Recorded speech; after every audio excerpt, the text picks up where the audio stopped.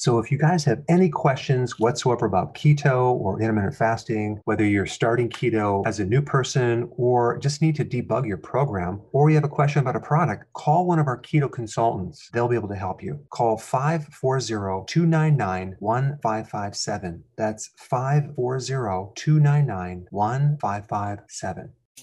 Did you realize that an average person consumes only 1.4 cups of vegetables per day? That's right, you heard me. Only 1.4 cups. We're supposed to consume at least 7 to get our daily minerals and vitamins. Vegetables also supply phytonutrients as well as beta-carotene and thousands of plant-based chemicals that give us many added health benefits. To fulfill this missing requirement, Dr. Berg has developed Veggie Solution. Veggie Solution is a high-quality greens powder that allows you to easily get your recommended amount of greens every single day. Just 2 delicious scoops gives you an equivalent of 6 cups of greens at only 69 cents per scoop. That's less than $1 for 6 cups of greens. Dr. Berg's Veggie Solution is a complete protein, highly digestible, low-carb, keto-friendly with tons of omega-3s and absolutely no sugar. Dr. Berg feels it's important that everyone gets their vegetables and made this product cost-effective too. Veggie Solution comes in original and in a raspberry lemon flavor. Go to shop.drberg.com to get yours today.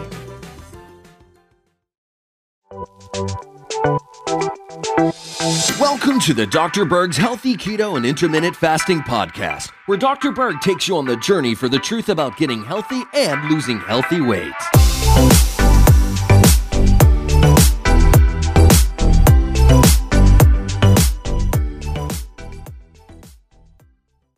So today we want to talk about the 3 reasons why you should skip your breakfast. Now, a lot of you watching are already skipping your breakfast, so this video is not for you. It's for those people that are new to my channel and are hearing the opposing viewpoint where you need to consume a good breakfast. And I personally used to promote that before I realized that's not the best thing to do. But I had a serious blood sugar issue. I had hypoglycemia. And of course, when you eat, you feel better. So then I had this realization that works so well for me that I'm going to recommend it, and even in my earlier books. However, here's the problem. When you eat, you stimulate insulin, okay? And insulin creates a lot of issues, not just with slowing your metabolism over time, but it sets you up for another blood sugar problem. So intermittent fasting is very, very, very important. So the first point I want to bring up is if you eat breakfast, you're going to stimulate your metabolism, okay? You're going to increase your enzymes and all these different activities. Well, what you're really doing is, like I said before, you're increasing insulin. Insulin actually slows your metabolism. It stops your fat burning, okay? So number one, eating a breakfast actually will not increase your metabolism. It slows your metabolism. Number 2, you're breaking the fast. All night long, you're in a fasting state. You're burning fat. Your brain is being fed ketones, hopefully. And then you eat. You break the fast. So you raise insulin, and now you nullify the benefits of fasting. You're going to actually kind of nullify autophagy. Autophagy is the recycling action of your cells. So your cells are cleaning all the junk out of them.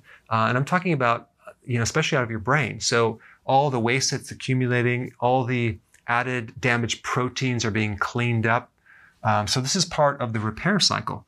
So you actually stop repairing the body when you eat because the body's focusing on digestion, especially in your digestive tract. If you're constantly eating, you never have a chance to repair that. So we nullify autophagy.